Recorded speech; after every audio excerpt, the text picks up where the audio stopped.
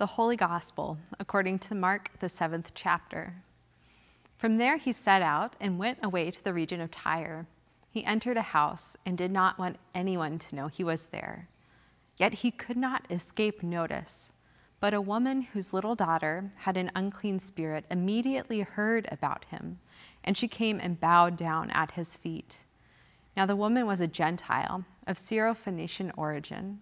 She begged him to cast the demon out of her daughter. He said to her, "Let the children be fed first, for it is not fair to take the children's food and throw it to the little dogs." But she answered him, "Sir, even the little dogs under the table eat the little crumbs of the little children." Then he said to her, "For saying that, you may go. The demon has left your daughter." So she went home, found the child lying on the bed, and the demon gone.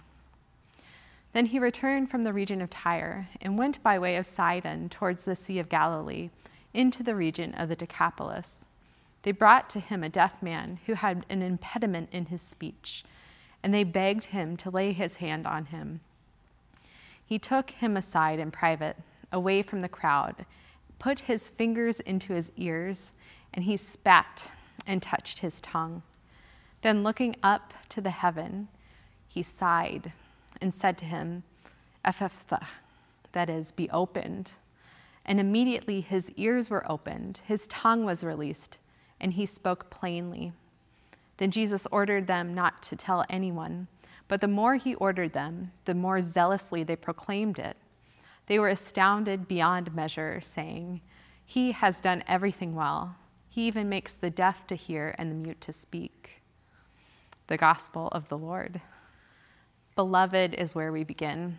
Even in odd passages like this one, I'm reminded over and over again that as we wrestle with the Bible and struggle with Scripture, that we hold tight to the deep truth that God is the source of all goodness, the source of life, and the source of transformation.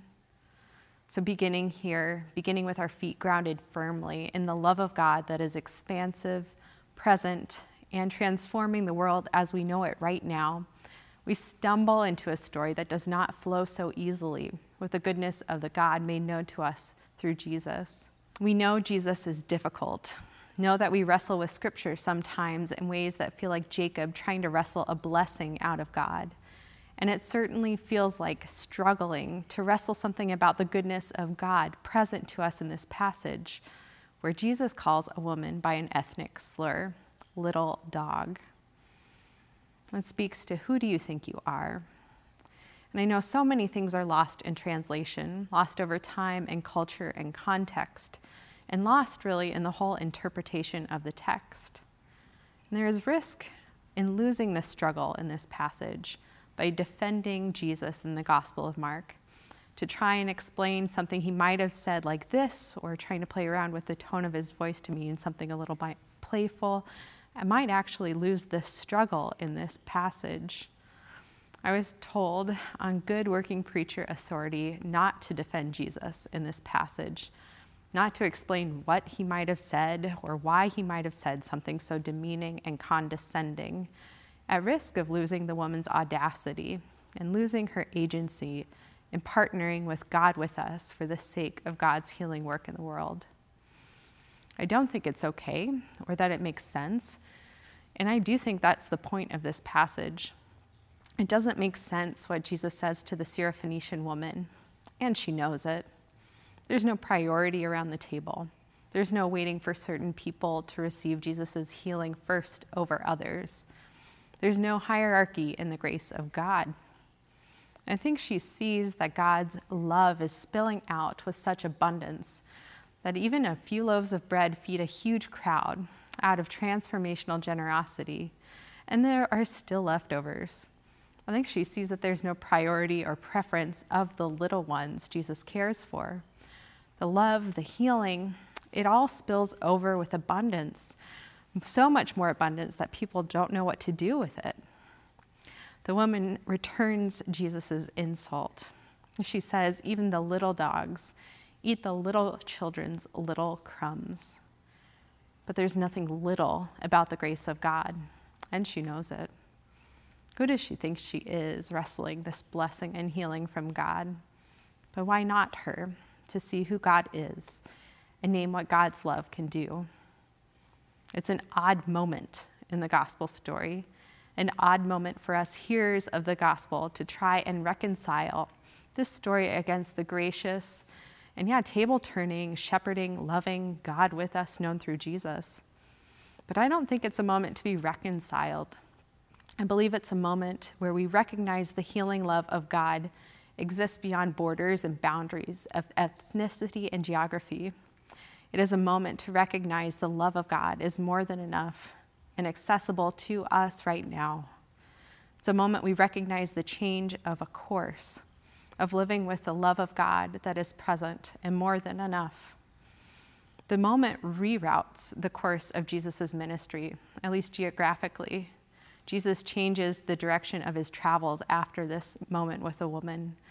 He doesn't return back to where he came from, but instead goes on a strange route by way of Sidon, which really doesn't make sense because he ends up then later in the region of Decapolis. It's kind of like going from Tacoma up to Everett and then deciding to go all the way over to Yakima. And there's this moment that opens up the scope of his ministry to even the belittled ones, even to the Gentiles. There's so many places of opening in this passage of the expansive grace of God flowing out and over through us. And then there's the up-close and personal healing of the man who by language or sight can't connect with his community, can't communicate. This story is unique to Mark, unique in the physicality of its healing as well. And it's unlike any other healing story that happens, unlike the woman's daughter being healed behind the scenes. The picture of the healing ministry of Jesus is very much visible in this passage. And Ephphatha, translated here as being opened, as if through this man's healing now, people are also being open to the sense of the thing, being open to the sense of Jesus' ministry in the world. It's a moment when the truth of who Jesus is loosened on the tongues of the people, loosened into the world.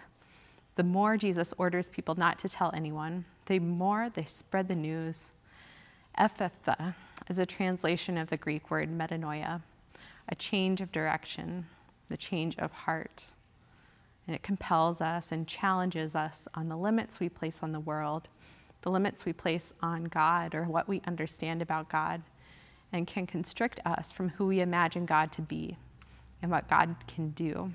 So be open today. Be open to the work of God in your life, the work of love and healing, and be open to the possibilities that it might transform us. Thanks be to God.